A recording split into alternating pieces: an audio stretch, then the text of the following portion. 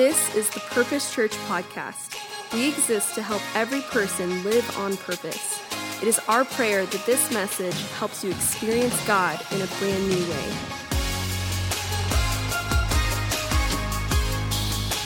All right.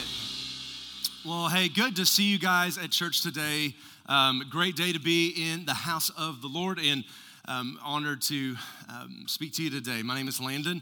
My wife Kelly and I pastor this church. We're just so grateful to get to do it. It's such an honor of our lives. We tell everybody this way, like there are 4 or 5 great honors of our life. You guys are 4th on the list. The first ones are Kaylin, Levi, and Bradley, then you. You're the 4th one. We're so grateful for every single one of you. And if you're here for the very first time, welcome. Church, say hello to those that are with us for the first time. Glad to have you at church today. There's a connection card in the worship guide you were given when you walked in the door. Just let Kelly and I know you came. We'd love to send you a letter and a card to say thank you. Thank you for being here, and give you some next steps should you choose to take them. And the same people that handed you that worship guide will take those cards from you on your way out the door today. So sometime between now and the end of service, make some time in there to fill that out and let us know you were here.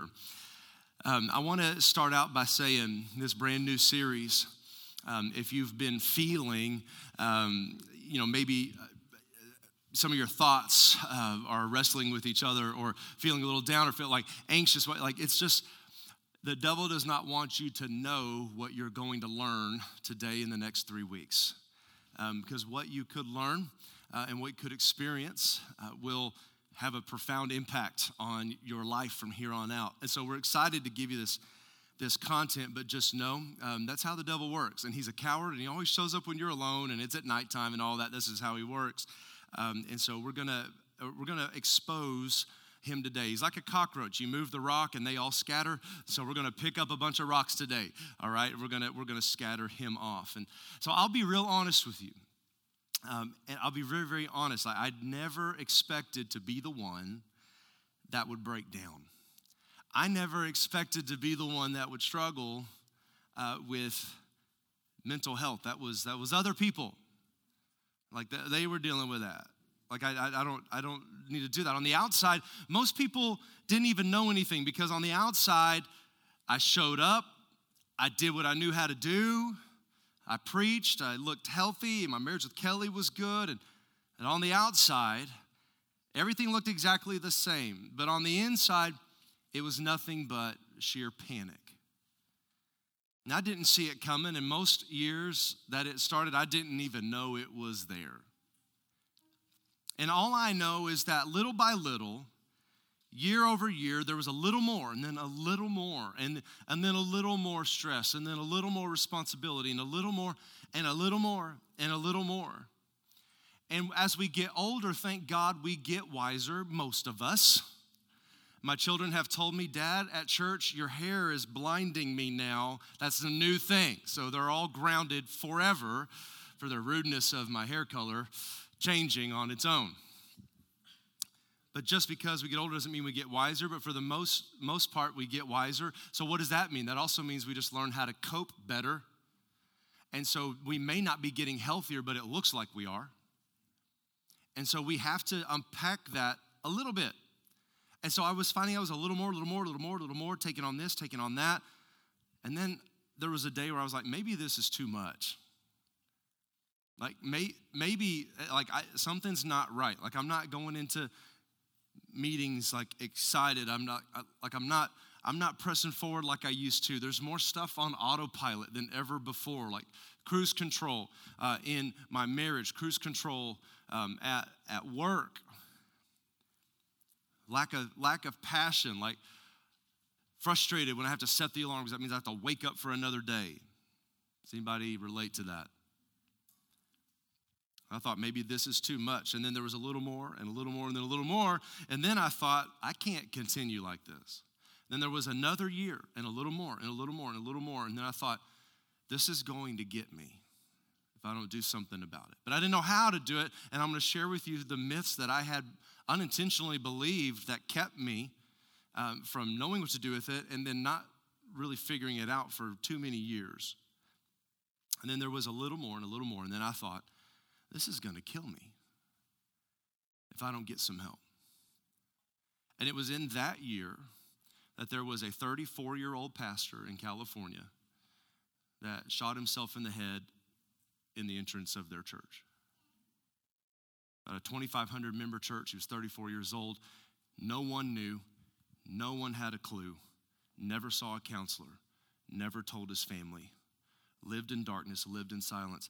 And that scared me more than anything I'd ever been scared of.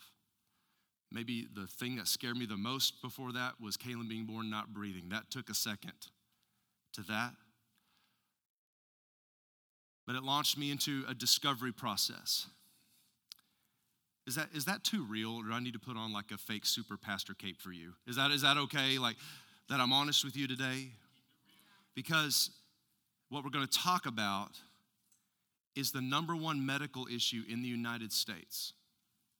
What we're talking about today kills more people than fentanyl has ever killed. It's the number one, look it up. It's the number one listed medical health emergency in the United States is depression and loneliness. And you guys know by the time the government finds it out, we've known it for 10 years. It's like, so that's kind of how it goes. Like there's a lot going on in people's lives. And so here I am, I needed help, and I was embarrassed. As a type 3 on the Enneagram, embarrassment is the worst. It's like a cardinal sin. You fake it till you make it, and you act like an expert, whether you know what you're doing or not. Like it's just how I was my entire life. So this was new territory for me. I didn't know what to do. I didn't know what to say, and I was embarrassed, and I was scared. I didn't know what the next steps looked like. I didn't know what the fallout of my honesty would be. And maybe some of you can relate to that. So you want to keep the charade up, hoping that you can keep some sort of control because you're wondering and you're worried what it might look like later.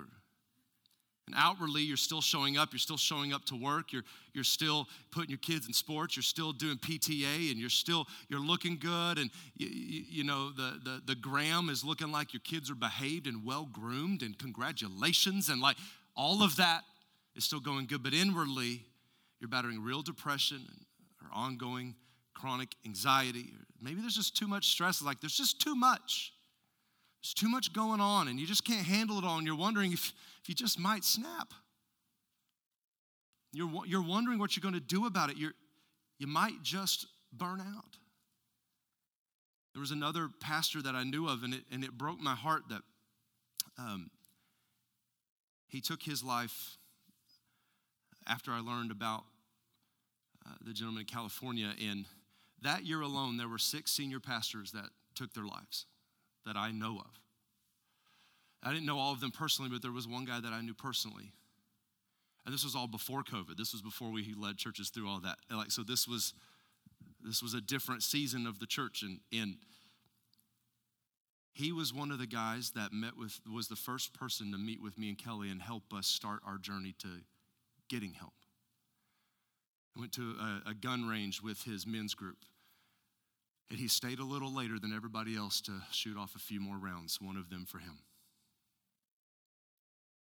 And I just want you guys to know, like, our heart breaks for that.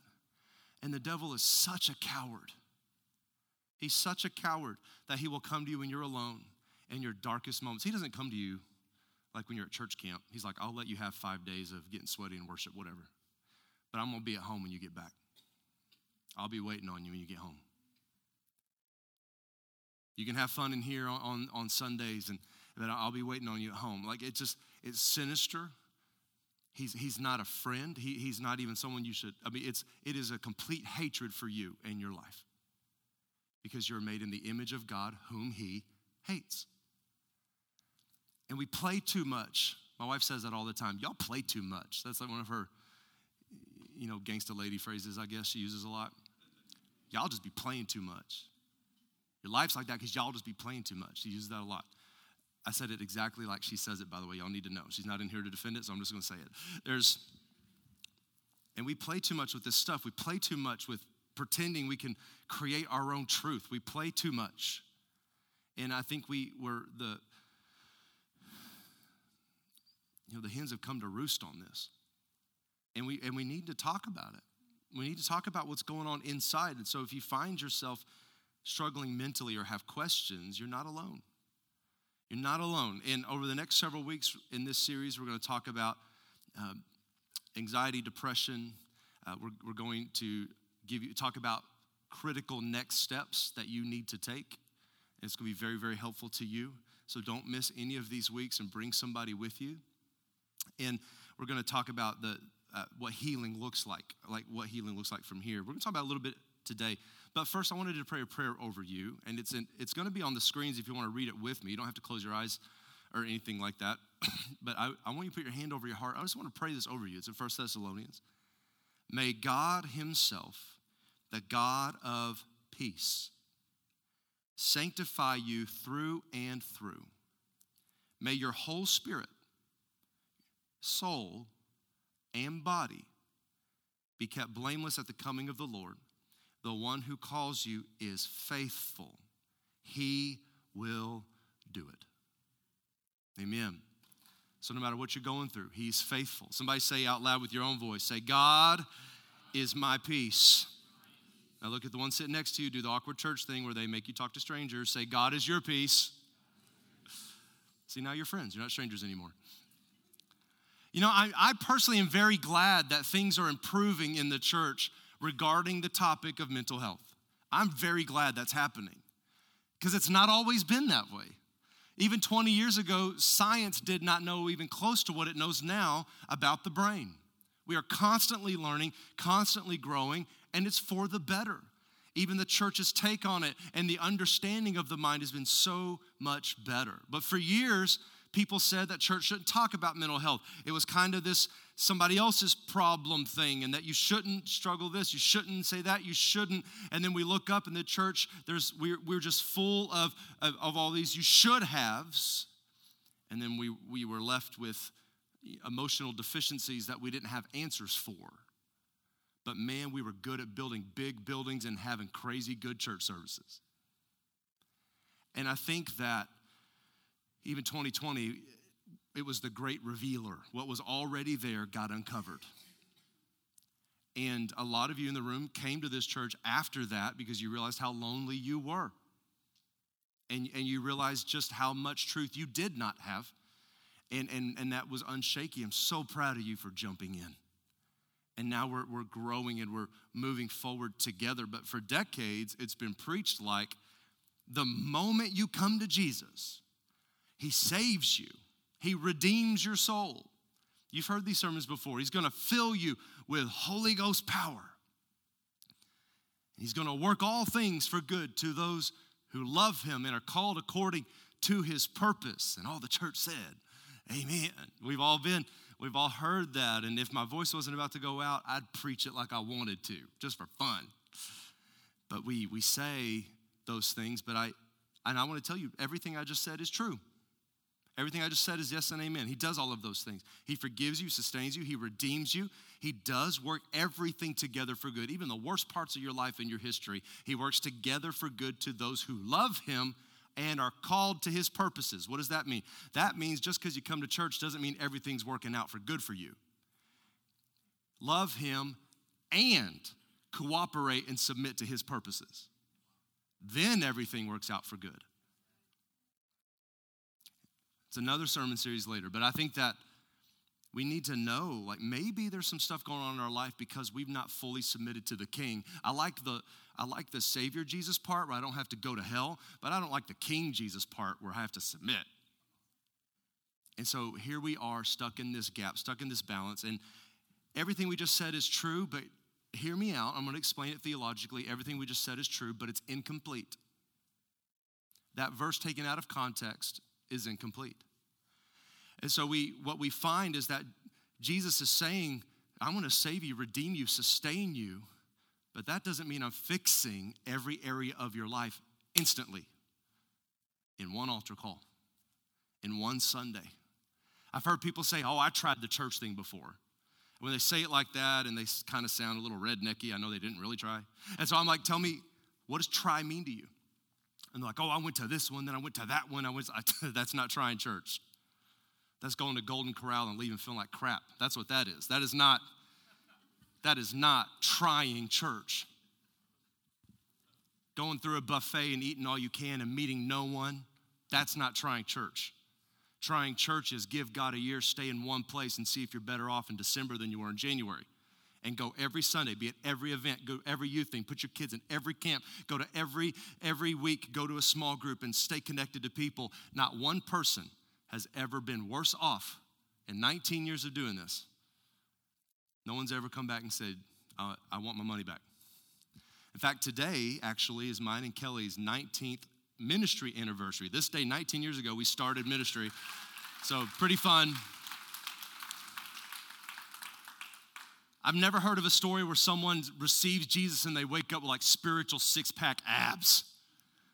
Like, tomorrow morning I'm gonna pray, I'm gonna fast.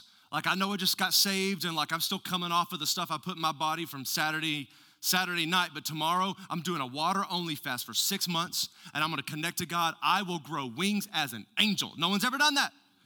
It doesn't happen. No one's ever said that. What happens is we think we're going to get this hashtag blessed once we get saved. It doesn't work that way. Just because you're a Christian doesn't mean you're instantly made whole. So when we talk about mental health, there's a lot to talk about. And first of all, I do want to acknowledge to you that I am a pastor. I am not a doctor. I am not a medical health professional. I'm not a psychologist. I'm not a psychiatrist. And so I'm not an expert clinically. But what I have walked through, and the dozens of books read, and the hundreds of hours of college courses taken, and multiple hours with Christian counselors preparing for this message series to help us build the biblical narrative to what you're feeling and thinking, I hope that it provides some focus. So we're going to focus on the spiritual side. And so anything further, please go find that person. But we're going to focus on the spiritual side. So let's acknowledge what mental health actually is, okay? Take a look on the screen. You can also follow on the YouVersion Bible app on your phone. So if you just type in Bible app on your phone, it'll come up. You can download it. It'll find our church every week. Our sermon notes are up there every single Sunday. You can save them and send them to a friend. They're also on the screen. Here's what mental health actually is, and most people will agree that these are the three rocks of it. Number one is your emotional well-being, your psychological well-being, your psyche, what's going on in here, and your relational well-being, the people you're around, your circle of influence. So your emotions, your psyche, your psychological well-being, and your social well-being. Those are the three things that make up mental health. So we have to look at multiple areas here. But I also want to say that our mental health is not static. It does not stay the same. So it's not like there's this competition, right? Where think of a bodybuilder and they're getting ready. They're working out every tiny muscle you and I didn't know existed. And then they get all oiled up, and then they go stand in front of everybody. I don't know. I'm not going to do it because I don't want to hurt myself. I'm just at that stage of life. I don't want to hurt myself by flexing. So it's like we strain muscles brushing teeth now. All right, so that's just kind of where we are. But they get all oiled up, and then they stand there in front of everybody, and they're like, I have achieved pyramid peak health. And we take that mindset into mental and emotional health, and we're like, I'm going to do these classes, I'm going to read this book, I'm going to go to this small group, and then everyone will look at my oiled emotions and mind and say they've arrived. And we stand that is not true. There is no arrival of mental health. Mental health is a day-to-day submission to the process to hear truth, believe truth, and walk it out the right way. So there's no arrival. There's no arrival date for that. There's no trophy for that. You can be healthy for a little while and then something happen in your life and then you don't feel healthy. Something traumatic can happen and then you don't feel healthy. You feel healthy for a while and then someone passes away and then now you don't feel so healthy in your thoughts anymore. Something's not okay. It changes. It doesn't stay still. But our mental health does impact how we think, all of the immediate thoughts, and then what is entertained and ruminated on, which then immediately determines how we act. As a man thinks in his heart, so is he. So your mental health determines how you handle stress, how you relate to people, what kind of choices you make, how you bounce back from adversity, or how you don't bounce back. Your mental health determines how you cope, if you go to the wrong sources for comfort, or you go to the right sources for comfort. It determines how you choose your friends and the quality of those friends. I've never seen a mentally healthy person hang out with really dumb, bad people for them. They make very smart choices about who are placed around them. It affects your marriage and the quality of your marriage, the closeness and the communication of your marriage. There's so many misunderstandings regarding mental health. So many misunderstandings, and a lot of people are telling you how to stay healthy in that way. And if you Google it, you're going to find some great stuff and a lot of bad stuff on what that looks like. You're going to find things taking you down the wrong path. And one thing I've seen in this in this area of topic is there's two main myths that there's a bunch of them, but they all can fit in these two categories. And let me give you the first one. Two mental health myths. Myth number one, Christians shouldn't struggle with mental health. Christians shouldn't struggle with mental health. Literally heard people say that before. I heard that said when I was a kid, that because you're Christian, because you're filled with the Holy Spirit, because you've been saved, you shouldn't battle anxiety or depressed or burnout. You're not surrendering to God. And if you do struggle with some of these things, then it's probably your, oh, you heard it too.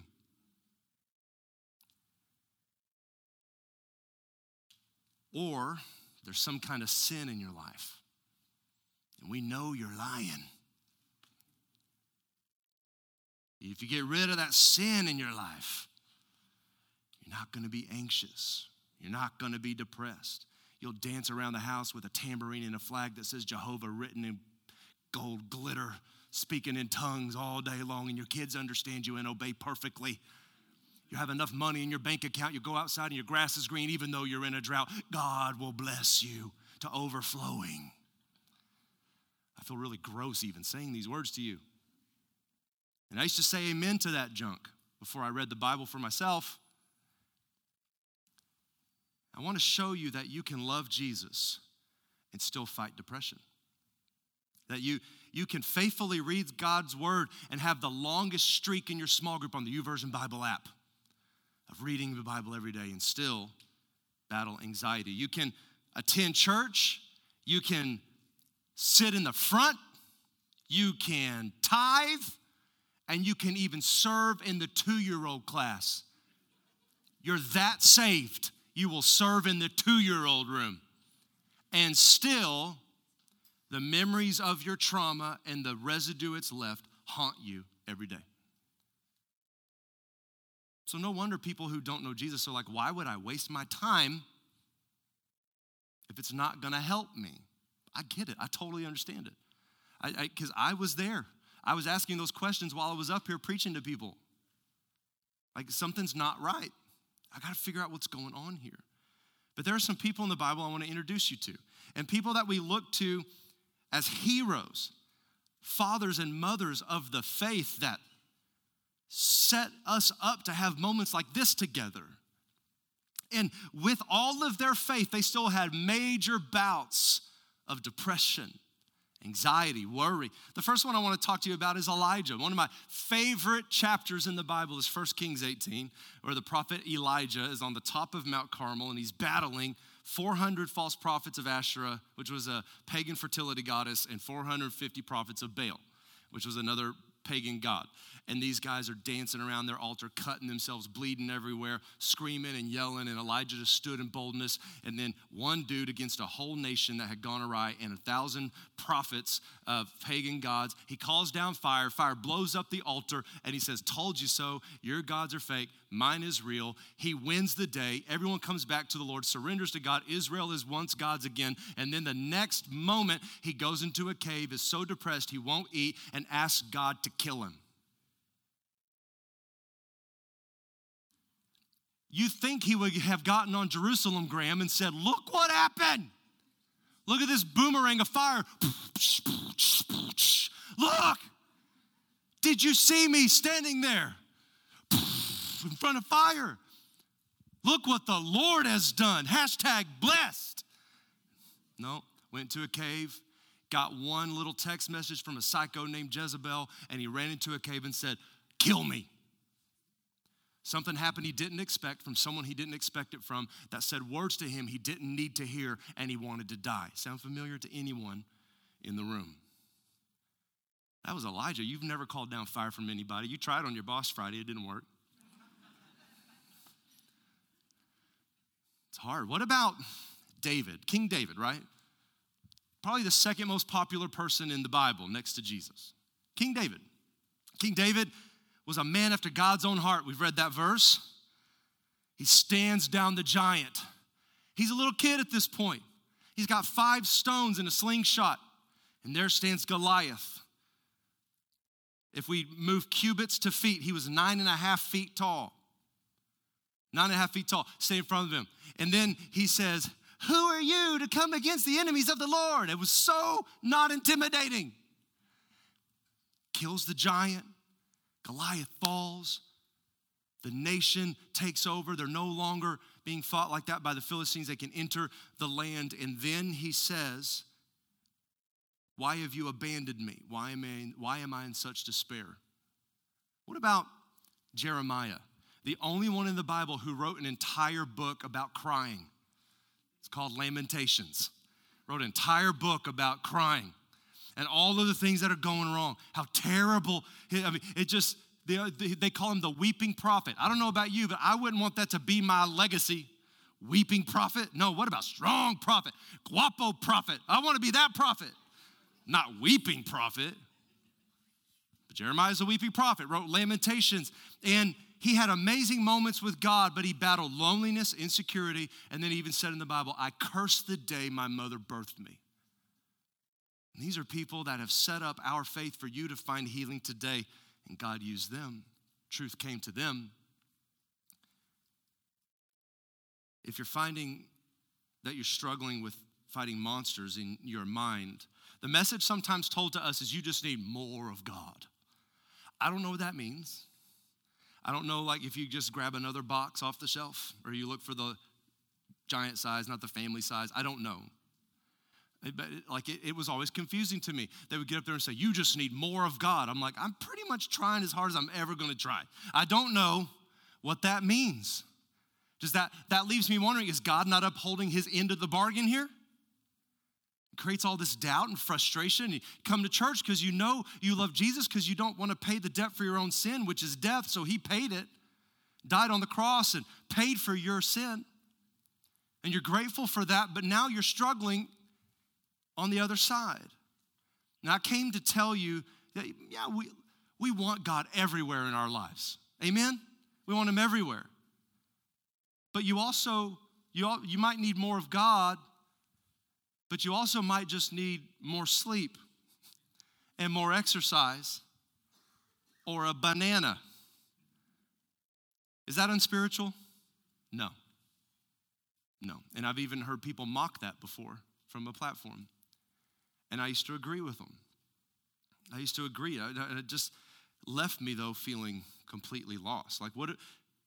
Are you feeling lonely? Because God designed us for community. Small groups are going to start in a couple of weeks, everybody, fall small groups. So be looking on the website for all of that. But we're created for community, real community, not isolated online activity and doom scrolling. You need better friends. So you're not in a small group, but you wonder why you feel alone, you feel disconnected. You don't have people standing by you and praying for you. And how in the world do we think we're going to stand strong against the forces of darkness that hate us when we don't have true friends with faith standing close by? We need those people. In this series, we want to take a holistic approach. So we're going to talk about how it's all connected. We're going to talk about even diet. Like the other day, Kelly and I went to Garcia's because we were in Seattle for a whole week and we didn't have Mexican food for 5 days, and I was very upset. So we got home, we landed at 6 p.m. and went straight to Garcia's, not even joking. Bradley was in pajamas for the airplane, didn't care. Went to Garcia's with our homeless-looking family. And we walk in, they know who we are. They're like, oh, y'all okay? Yeah, we're fine. Just bring the queso. Bring it. And then we were fine. Right then, we felt great. That moment felt so good. About an hour later, we all wanted to die. So it's like there's things that in the moment feel great. You want to die later, but it's a death I'll die 1,000 times. I wonder if there are some things that we are not understanding about even our everyday life, our diet, when we go to sleep, when we wake up, at what time are we not staring at blue light that affects your circadian rhythms? There's all of this, and it's not unspiritual. It's how God designed it. And if we don't know how God designed it, then how are we going to learn to work with him? So it's not unspiritual. You might need to go to a doctor. You might need to talk to somebody. And I had written here, and I took it out, but I'll tell you the stats if you want to after church. But men, I had all these stats in here about how much testosterone per year on percentage we lose when we turn 40. It's staggering and frightening. If you want to know, talk to me afterwards. However, you might need to go get some levels checked. Like there are just certain things that are part of being human that we need to know, and it's not unspiritual. But it's also not the total answer. It's a both and. You might be having hormonal changes. You might need some deep therapy, whatever the case is. If you can't shake it, if you're struggling, it doesn't mean you're not a good Christian. It means you're human. God's not looking at you going, geez, when I created you, I really thought you'd be doing better. When you came out the assembly line, I did my best, and look what you've done with it. Has anybody ever heard these things said to you? What is wrong with you? I heard that a lot as a kid because I was very rowdy. I've told you guys about my whole ADHD journey. I was 98% on the hyperactivity scale, no surprise. And I got told that by every teacher. I even had one teacher stand me up on the desk and say, do not act like him. Stand up on the desk in front of everyone. And I just wonder how many things have been said to you about you that have been filters for how you have been thinking and behaving for so long, and you don't even know you've been doing it. And I didn't know that I'd spent my entire life seeking approval from people I didn't need to get it from because I had already been given it. And it was a filter for every decision, every conversation. How can I get this? How can I get this? Or you should have done this. Or what is wrong with you? It was this overload of shame. So if you're struggling with that, it doesn't mean you're not a good Christian. It just means you're human. And people did dumb stuff in their own trauma to you. So that's myth number one. Myth number two, and I heard these words verbatim when I was leading worship at a youth conference. God doesn't care about your mental health. The youth evangelist, I was back here, I was in the lights, and I'm just sitting there with my Jinkos on, just my Vans. I had my skateboard off no, I didn't. But I was just sitting there, I'm leading worship. I'm like, I'm trying to get to the third heaven, and those words came out of the speakers. I couldn't believe what I heard. I couldn't believe that I heard this evangelist in the late 90s tell a room of 1,000 teenagers, God doesn't care about your mental health. And I didn't realize how painful that was to so many people, but I also didn't realize how that got into me. And I didn't notice anything in the moment. There wasn't like this giant hammer of sadness. There wasn't like, I was just like, ooh, that sounds weird. But I didn't realize how that messed with all of my decisions. It's got this God's too busy. He's got bigger problems than to deal with your little brain. It's like, it just blows my mind now. But not only does God care, he cares a lot. And I call it like this King Triton view of God, where he's this angry merman with flowing locks and a trident that is ready to burn off your skin should you squirm incorrectly. And it's this attitude of we're afraid, God's the CEO behind the Resolute desk in the Oval Office, and if we dare walk in, it better be for a good reason. And we treat, the way we see God determines how we treat ourselves a lot of times. But then I read the book of Psalms, and it tells me that God absolutely does care about our mind and our emotions. It says things like, the Lord is my light and my salvation. Whom shall I fear. Fear is an emotion. Whom shall I fear? The Lord is close to the brokenhearted. Brokenhearted in Hebrew means one who has crumbled under the weight and doesn't know how to get out. One who is crumbling under the weight of losing that job. One who is feeling stuck in their marriage and they don't know how to have this hard conversation. One who has battled an addiction for so long, they don't know what their life was like before they started. They don't even know when it did start. One who is crumbling under the weight of it. And then it says he saves those who are crushed. If he didn't care, why would he save those who are brokenhearted? He absolutely does care. And the Lord is my shepherd. I don't want anything else. The Lord cares about you. So go to the Psalms and read it and see how much he does care about you. And then we go to Psalms and we read about some people that are breaking down. There's a lot of Psalms you want on your coffee mug. Like the Lord is near to the brokenhearted. That's a good reminder. Praise God for that. Put it on your Yeti cup, whatever. Nobody wants the verse I'm about to read to you on their coffee mug. I'm going to read you one that you don't ever want printed or want reread. There was a psalm written by a guy named Heman. And Heman was a guy you wanted in your life. He was well respected. People looked up to him. And here's what we know from Scripture. Look up on the screen. He was a man of great wisdom. People went to him and asked questions. He was a musician. So people were like, man, this guy just got the gifts. He's smart. He's talented. He was a committed parent. He was a good dad. And then he was the best dream teamer that ever dreamed or teamed. He was a great servant to the king.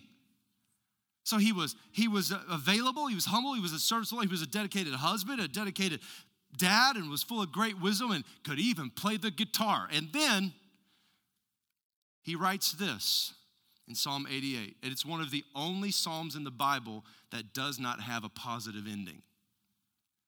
So let's read it, Psalm 88. I am overwhelmed with troubles, and my life draws near to death. I am counted among those who go down to the pit. I am like the one without strength. I am set apart with the dead, like the slain who lie in the grave, whom you remember no more, and who are cut off from you and from your care. That's not a verse you want on your mug or a bumper sticker. But then he gets something right. He gets something right. And I believe that what I'm about to read to you is what you're doing right now. By being here today, and some of you knew this series was coming up and you did not want to come. Like you did not want to hear you were, and you still came anyway. It's incredible. Keep doing that. It's incredible. That adversity quotient in you is going to grow. That's a good thing for you. That even in the struggle deep down, there is still something that's wanting to find truth and go toward light. So here's what he says in verse 13. But I cry to you for help, Lord. In the morning, my prayer comes from you. And then let's just stop there. That would be really good if we could. Because you're thinking, hey, I cried to you for help.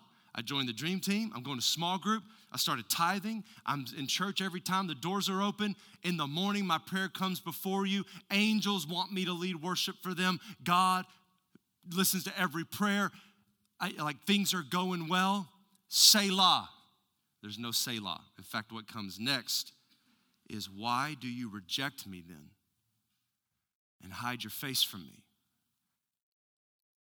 You've taken my friends. You've taken my neighbors.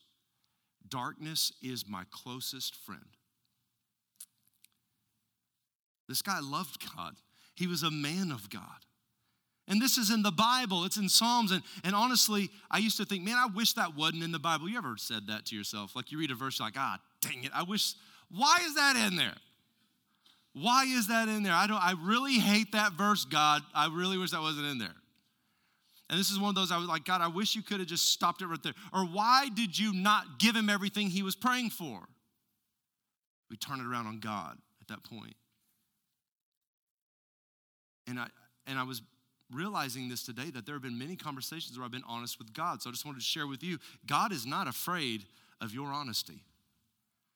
And he's not even offendable. So he's not even offended by your honesty. So I'd ask God all kinds of crazy questions.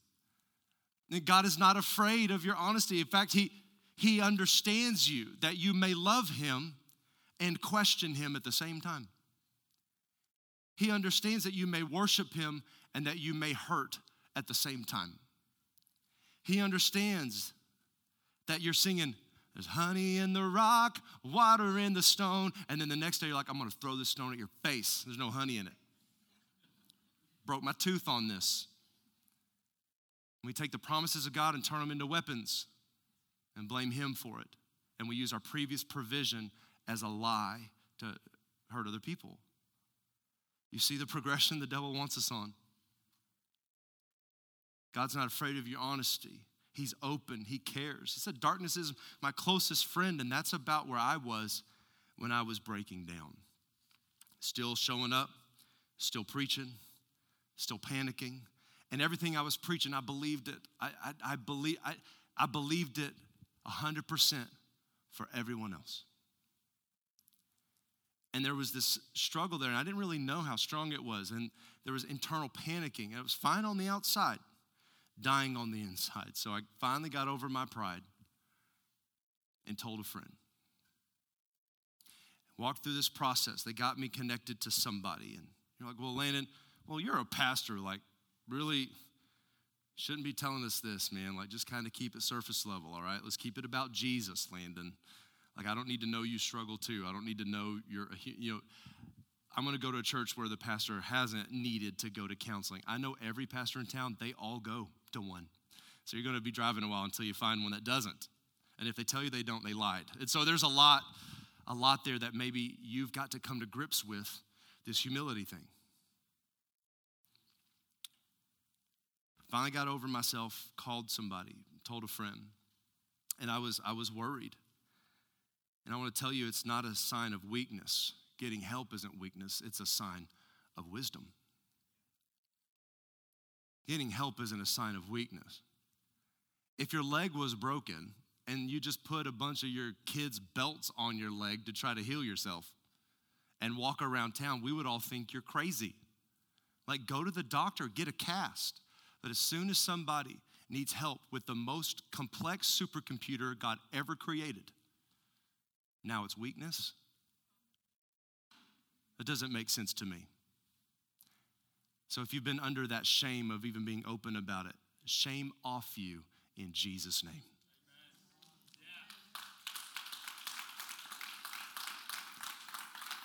So the doctor put me through a very expansive and a very expensive battery of tests. And I went through all kinds of stuff, had to answer tons of questions. One questionnaire we worked through took 4 hours. It was 78 pages. And I was like, I'm not living my life this way, so these 78 pages better work. And I was not very nice to him, and he was cool with it because he's professional. And so I just was going through the process. And what came out of that process, the doctors told me, you're good physically, man. Your levels are fine. Took blood, took the whole thing. Your levels are fine. I was in good shape. Spiritually, I was seeking God's word. I wasn't having an affair. I didn't have some secret addiction.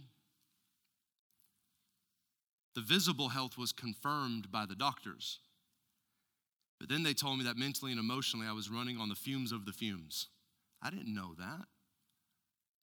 And that it was creating these seasons of my life that were very unpleasant and starting to bleed onto those I loved the most. And they told me that I was so exhausted because those previous seasons of my life, the things that I had been subjected to and the things that were said to me about me became the filter for my inner dialogue and thoughts. And it was eating at me slowly. It was so slow. It was like the frog in the boiling pot of water, like thinks he's in a hot tub till he's not. And the answers given to me in that season were life-changing and life-saving, and there's some of the things that even now you are benefiting from today. And the verse that was used in that session helped me. Matthew 22, love the Lord your God with all your, say it out loud, with all your, and all your, and all your. They're separate things because we're triune beings. We're body, soul, and spirit. Body, soma, somatic stuff, that's all. God built this. You're not monkey spit. God made it on purpose. And then there's the soul, which is the mind, will, and emotions, which is usually in control. It's called social media. And then there's the spirit. There's the spirit. That's the part of you that's redeemed and is now put in right relationship with God and connected to God. When the spirit's in control, our emotions and our mind take orders from it, and our body takes orders from it. But when our soul is in control, now our body is subjected to the crazy back and forth thoughts. Our body begins to suffer. My body was suffering. It was I was sick all the time. I'm pretty sure I should have bought stock in Advil cold and sinus liquid gels. I was sick all the time. And it was hard for me to even get through a conversation, much less a Sunday morning. So I began to ask, was I loving God with all my heart? Yes, I wanted God. Was I loving God with all of my soul? I was submitting to the process. I wanted my emotions to change. I was giving it to God. It's I believe I am loving God by loving. I'm giving this up. But was I loving God with all my mind? No. Love the Lord your God with all your heart, soul, and mind. Your life is always moving in the direction of your strongest thought. So you may have 99 great thoughts about you. You may have 99 great thoughts about your husband, but you got one really strong thought that he's a dog. That is the one driving the car. Your life, your relationships, your job, doesn't matter. It's not a ratio game. It's the strength game. Which one's the strongest? I began to study in depth the physiology of the human body and the human brain. And a couple of years later, I have a lot that I could share with you. And one of them is the brain is actually built over time. It's growing over time. It starts to evolve. You're born, and then it starts to evolve. It starts to grow. It makes 1 million neurological pathway connections every second. That blows my mind. Y'all are some smart people. These connections are just going and going and going. It's incredible. And that's why we look at I look at 16-year-old me, I'm like, what was I thinking? That was my parents' phrase for me. What were you thinking? I'm like, You ever heard that, right? I was a youth pastor. I had kids on a mission trip. Found one of them, found something he shouldn't have found from someone. And I was like, what were you thinking? Give that to me, boy. You're not thinking. They're not thinking because their brains aren't done growing. They're not done developing. When they take a brand new pickup truck and take it mudding, they're not thinking. When I took the keys to a bulldozer at 15 and drove it around because the dude left the keys in it, his fault, not mine, right? No, I'm not thinking. We're not thinking. Sneak out at night, you're not thinking. Nobody's thinking. It's because we're growing, we're developing. And then after a while, the brain starts to learn, and the connections are then simplified through a process called pruning. So it's kind of like an old trail horse that goes down the same old trail all the time. And you have to intentionally get it off the trail. Levi's our nature boy, our horse kid. So he wanted to go ride horses for his birthday last year. And I was like, fine. So I found somewhere that did trail rides in New Braunfels, and we went up there, and they put him on a horse called Tejas. I was like, that's awesome. Mine was called Mary, and she was old, so not awesome. So I'm on Mary, the speckled white horse. She hates me. She does not want to be there. Kept trying to bite my leg. Me and Mary did not get along. Something about Mary. So I did not like her. But Levi was on Tejas. Tejas was cool, like a 3-year-old horse that's just but he still hated the trail. He's like, this is my life. I'm only 3. This is stupid. What am I doing here?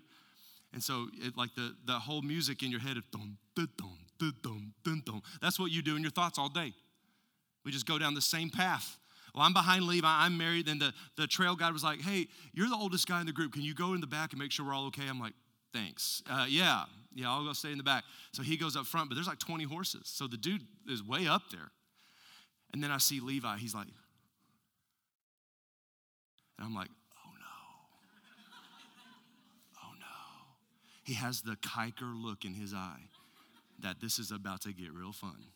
Because all you people are so boring. You're going to stay on this stupid trail, and me and Tejas are going to go find some fun. And he did. He didn't even care he didn't even acknowledge me at all. He's like, no, he was looking for the trail guide. Forget what Dad has to think, because I know Dad and he wants to do it, but he's not man enough to do it, so I'm going to do it. So Levi kicked Tejas in the legs, in the stomach, disappeared for 20 minutes. And so I'm just like, dun, dun, dun, dun, dun, dun, dun, stupid Mary. Dun, dun, dun, dun, dun. And then Levi comes back 20 minutes later, right before the trail ride's over. The trail guide never even knew he was gone. Levi was so smart. I still don't know, to this day. I asked him where he goes. He's like, we just went and had fun. What does that mean? Where did you go? What did you do? Who did you talk to? What'd you smoke? I need to know. It's like, Dad, calm down. Like, dude, you can't run off on a borrowed horse. And I think about that every time my mind is getting in the mental rut of an old thought pattern. It takes intentionality and a little bit of adventure to fight to get out of it. But you can get out of it. Our mind gets in these mental ruts. It's like these simplified thought patterns.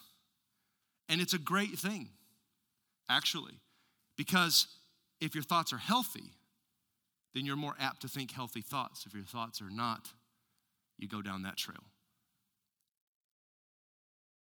You might change your diet. You might change your exercise. You might get treatment for where your body is unhealthy. Because when your body's unhealthy, what do? You go to a doctor. But if your mind is unhealthy, what do? You might go to a doctor like I did, continuing to seek the great physician. I began to honor the Sabbath more intentionally. It was something that I definitely wasn't taught. Truly rest. Still a weekly decision for a productivity addict like me to put it all down, turn the phone off, and just connect with my family and with my God. But it's been totally worth it. I began to do more work with my hands and realized I was pretty good at tinkering with stuff. And it was pretty fun. And I began to work with my hands more, and that's where entire sermon series were born, because my hands were busy, but my mind was able to rest. And I began to research a new hobby for me. It was smoking briskets. That was a good hobby that blessed a lot of people, including myself. Here's the point. I had to disconnect my mind so it could connect to God. I had to disconnect my mind so I could connect it to God. And there's one verse I want to share with you that can start to help you disconnect your mind from the wrong thing. Look at Isaiah 26. If you want peace of mind, here's the foundation. You will keep in perfect peace all who trust in you and whose thoughts are, say it out loud, fixed on you. Not just occasional peace when everything's going the way you want, not just momentary peace when you feel good in the moment, or circumstantial peace. That's not peace anyway, but you will be kept in perfect peace. What is perfect peace? It's the Greek word shalom. It's unexplainable peace. It's like, I don't know where this is coming from, but I know I just lost my job, but I feel like God's got this. That's perfect peace. It's unexplainable peace. A lot of us, we're just not okay right now. Like we're not feeling good. These neural pathways have gone a negative route, and we're stuck on the trail. We are old, cranky mares, unable or unwilling to move. And those thought patterns are dragging you and dragging you. Scripture says that we have to fix our minds, to intentionally fix them. That's the Greek word samak, to fix our minds, which means to prop or rest your full weight on an object.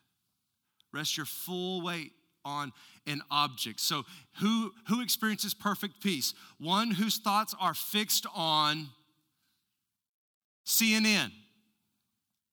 Oh, wrong side of the aisle. Whose thoughts are fixed on Fox News. They're both getting paid millions of dollars to drag you into fear. They're the same. What you are ingesting is killing you. If you know more about Biden than you do the Bible, you're going down the wrong trail. If you know more about Hunter's escapades than you do Elijah, you're going down the wrong trail. There's something that we need to unlock. We have to disconnect our minds from what is unhelpful.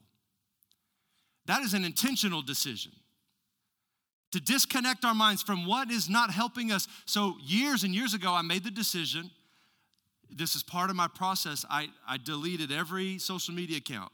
And I had someone else put in the new password so I couldn't reopen it. And it's been 3 years now that I've not had any of it. And it was just something that I did not need. I did not need that. And we don't just fix our thoughts on what's helpful. We fix our thoughts on God. The scripture says we need to renew our mind and not be conformed to what everyone else is doing. So the craziness, the toxicity, the hatefulness, the bitterness, the negativity. Do not be conformed to the patterns of this world, but be transformed by the renewing of your mind. And so I disconnected my mind and I started to connect it to spiritual truth, and here was mine. 2 Peter. By divine power, God has given us everything we need for living a godly life. By his divine power, God has given us how much? Everything we need for a godly life. We have received all of this by coming to know him, the one who called us to himself by means of his glory. And so instead of saying, I can't, this is too much, this is gonna kill me, I'm never gonna get it all done, nobody understands, nobody cares. Instead, what I began to say, which I didn't want to say, I didn't want these words to come out of my mouth because my emotions were telling me it's not true, don't say it. But what I began to say with my mouth, even though I was struggling to believe it, was God is my source of strength, and I have everything I need for everything he's called me to do. And I would repeat that to myself over and over and over. And you know what it feels like? You come to church, you just yelled at your spouse in the car, you just smacked the kid and say, you better tell everybody you're blessed, get in that check-in line. You come in here and you're like, honey in the rock, water in the stone, wish I had a rock. Like you're frustrated, you're trying, but you're here. That's so good. Even if you're struggling to get here, you get here. And it's the same with prayer. When you're praying to God, you're not always going to want to pray. There's no doves in the background and sweet fingers playing in the corner for you with fog and lights and dim and candles. There's none of that. It's just you and all the dishes your kids left in the sink, even though you told them to do it yesterday, your stinky dog, your dirty husband, they're all still there. You're not going to want to pray.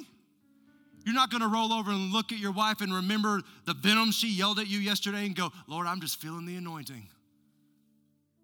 You're going to wake up with the same frustrations because that's called being human. But it's when we don't want to and we come to those moments that the devil's defeated. It's in that moment, that decision, when you don't want to stay married and you do. When you don't want to come to church and you do. When you don't want to have that conversation and you do. When you feel like you need to run but you stay. When you don't feel like giving and you give anyway. When you don't feel like serving others and you serve anyway. It's in those moments every time the devil is given a black eye when you say, I am not going to acquiesce to his mediocrity. It's these moments of this strength that comes out of you because it's his strength in you. I began to change my thought patterns. And you know what's interesting? I was exhausted at first. And even the counselor told me, hey, you're going to want a nap. Don't schedule any meetings or any preaching engagements or any staff stuff after you come here. Why don't you schedule these meetings for the afternoon? Because when you leave here, you're going to need to go to sleep. He was absolutely right. It's exhausting. It was tiring. When you go off the trail with Tejas, you're stepping over cactus and you're not on the trail, you're trying to figure it out. It's easier to stay on the trail. It's easier to dump through life. What I noticed is it got easier. It got easier because there was a new trail forged. A better trail. A prettier trail. Wasn't easy at first, but the way God built my mind, it began to change. It changed the way Kelly and I had fights, but we never fight. It changed that. It changed the way I talked to my kids. It changed the way I preached. It changed everything. It changed what we spent our money on. And my physical body even changed. Because early on, even in our church's history, church turns 9 in January, which is just crazy to me. In the last decade, I would preach one service and I'd have to go lay down in the back or have someone push on my back because I felt like someone was stabbing me. And then we went to 2 services. That was almost the death of me. And then we did 3 services for a while in this venue we were in, and that was rough. I didn't realize it had anything. I went to chiropractors and they popped me and go, thank you, take $1 million now. And it just, nothing got better. Tried everything.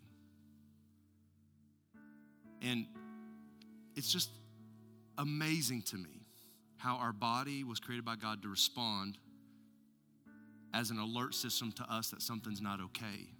God built it that way to be helpful. So all of the gastrointestinal issues I had, that back problem, the chronic headaches that came through my left eyeball, it was weird. It was always my left eyeball. I felt like something was coming out of my eye. That all went away. The 4 medications I was on to treat the symptoms of it are gone. Haven't taken them in years. And our bodies respond. There's a book called The Body Keeps the Score, and it's like textbooky kind of read. It's not like a fun read, but it is powerful, like how our body stores certain things so we can deal with it to keep you moving forward. God designed our bodies that way. Everything changed. It's time to take a step. You're not promised tomorrow. You're not promised what tomorrow's going to look like. Even my kids, every night I ask them, hey, what is a praise, like you got any prayer requests or praise report? Like what's going on? And they've been saying every night, we want to pray for Mr. Morrison. Mr. Morrison is our age, and at this moment, he's dying of a brain tumor. He's on hospice right now, and he's our age. Kids at home. So just imagine if you got the worst possible news tomorrow. We play too much. Play too much. And we have the perfect opportunity today to take a step forward. And the devil would love nothing more than for you not to. He would love nothing more than for you to stay where you are. But Jesus says this, peace I leave with you. Peace I give to you. I don't give you all this fake junk the world gives you. What I have is better, and it's real. But we got to receive that peace. Imagine if someone's holding out to you a check to pay off your mortgage, and you're like, nah, bro. I'm going to struggle and handle this myself. You would take a step forward and go, thank you. Your life would change forever. I mean, imagine what you could do without a mortgage payment. It would be incredible for your family. But now the stakes are so much higher even in this moment. One of the people that helped Kelly and I on this journey, one of the very first people that ever talked to us about moving forward, was a gentleman who talked to us about our mental health, emotional health, and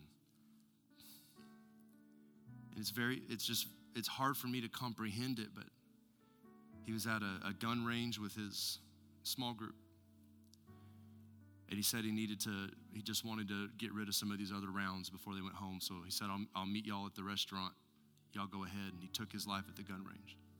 Someone that personally talked to me and Kelly face to face and helped us get to where we are now got to that place. I don't know what to do with that. But I do know that what I can do right now is take a step forward and meet God. What I do know is that every day it's a decision.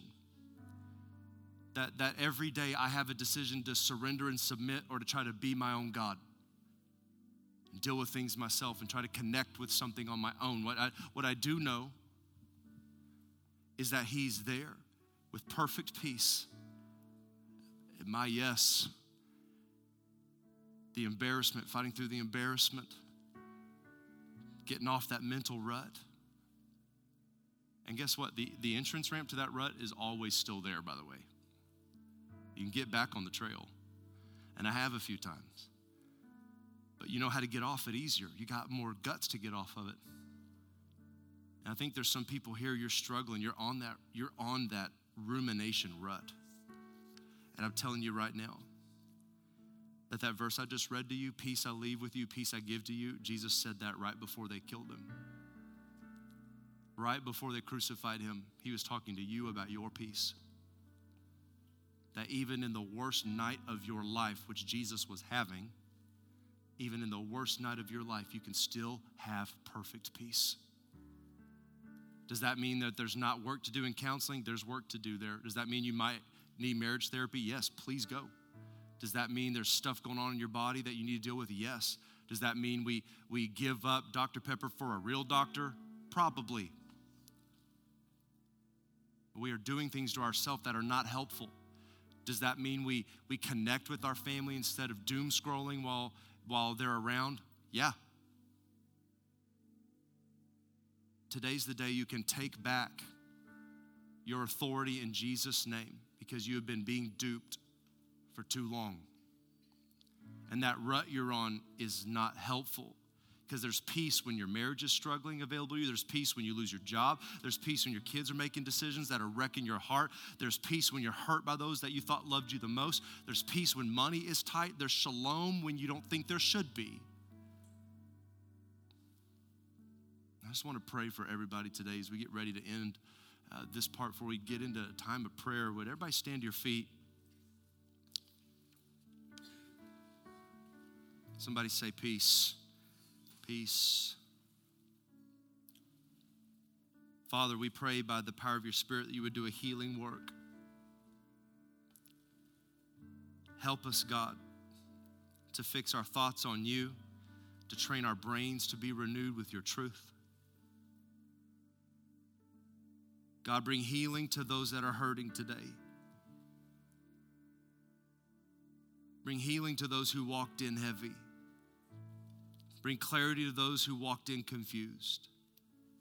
Bring peace to those who walked in with panic. And we know the only one that can do that is Jesus Christ, the Prince of Peace. For some of us in this room, you've not made Jesus Christ the Lord of your life yet. You've not received salvation for your sin. You've not allowed him to pay that debt that's being offered to you today. And you're not here by accident. We don't believe in accidents at the Purpose Church. You're here on purpose to hear this. And that God's been calling you home for a very long time. And that he made you purposefully to do something beautiful in the earth. And today he can redeem your life and forgive your sins, past, present, and future, and put you on a pathway of purpose that you never thought you could be on. Your yesterdays will be settled in heaven and the debt paid. And you'll be able to come down later and tell a prayer partner, I want to receive Jesus as my Lord today. And they'll pray a prayer of faith with you and you'll be saved. And then the process begins, right? We're not super Christian in that moment, but that is the first step. There are some of us today, you're struggling, you're hurting. You're wondering what we do from here. And if you need a new perspective, if you need peace, if you need deliverance, if you're struggling with fearful imaginations, if you're struggling with despair, if you're struggling with worry, if you're struggling with insecurities, if you're struggling with guilt, inaccurate assumptions, or any other monster, the Lord is here to save and heal and deliver. Everybody look up at me if you're struggling with any of that, including what I talked about at the very beginning. If you've said the words that I love them so much, they would be better off if I wasn't there. That I love them so much if I wasn't in the picture, then they would be okay. If those thoughts have ever come to your mind, even one time, those things only grow in the dark. And it gets to the point where you're like the people I told you about today, where it started with a thought and they dismissed it. 2 thoughts, dismissed it. Years go by.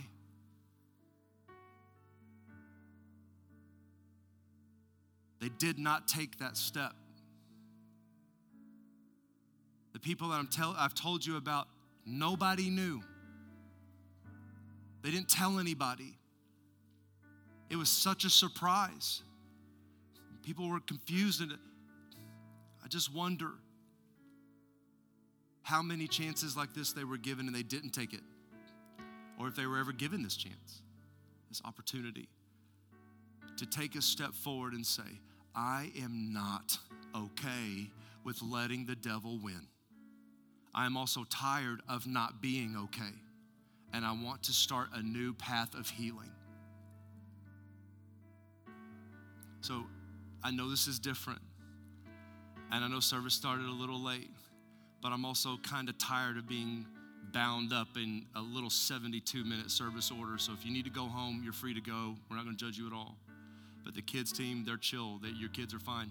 If they weren't, they'd come and got you by now. If you're struggling, this is the safest place in the world for you right now to say, I'm not okay. It's okay to tell us you're not okay. I was not okay. And the day I told somebody, everything changed. Hell's back was broken. And you know what's scary about that moment is Kelly didn't even know. She didn't even know what I was thinking, and I've been thinking it for years, and it got so strong. My choice in that moment was to keep it inside or to tell somebody, and it was the hardest thing I've ever done in my life, was to open my mouth in that moment. But in that moment, hell's back was broken, and I've never been the same. Doesn't mean life's been easy, just means I'm living in it different. If you want freedom from whatever you're going through, the things I just mentioned, any fear, unmet expectations that have got you all pent up, this internal dialogue that something's wrong with you or shame on you, I want you to do a very bold thing. I want you to come meet me right here. Just right now. Go ahead and come down. Just right now where you are. In this very moment. The prayer team will be here in a minute. Come meet me right down here. Thank you. So proud of you. So proud of you. Come on. Come meet me right here. Kelly, can you come join me, babe? In this moment, come on down. Prayer partners, get behind them. Anybody else? What's going on here? What's going on here?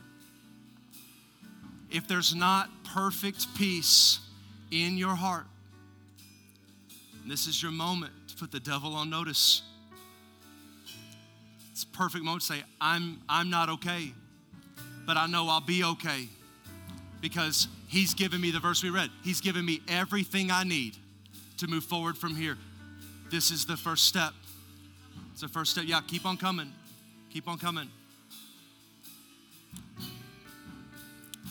If you've had, especially if you've thought that thought, that life would be better for everyone else if I wasn't in the way, come down. Come down. People are going to gather around you, pray for you, be in your corner unlike ever before. God's got your back. He's a way maker. When it looks impossible, it doesn't look impossible to him. This is your best next step. You're putting the devil on notice today. Thank you for listening to the Purpose Church podcast. If God used this message to impact your life, tell us your story by emailing mystory@thepurposechurch.com. Be sure to follow us on social media and check out our website at thepurposechurch.com to get connected and receive all the latest information.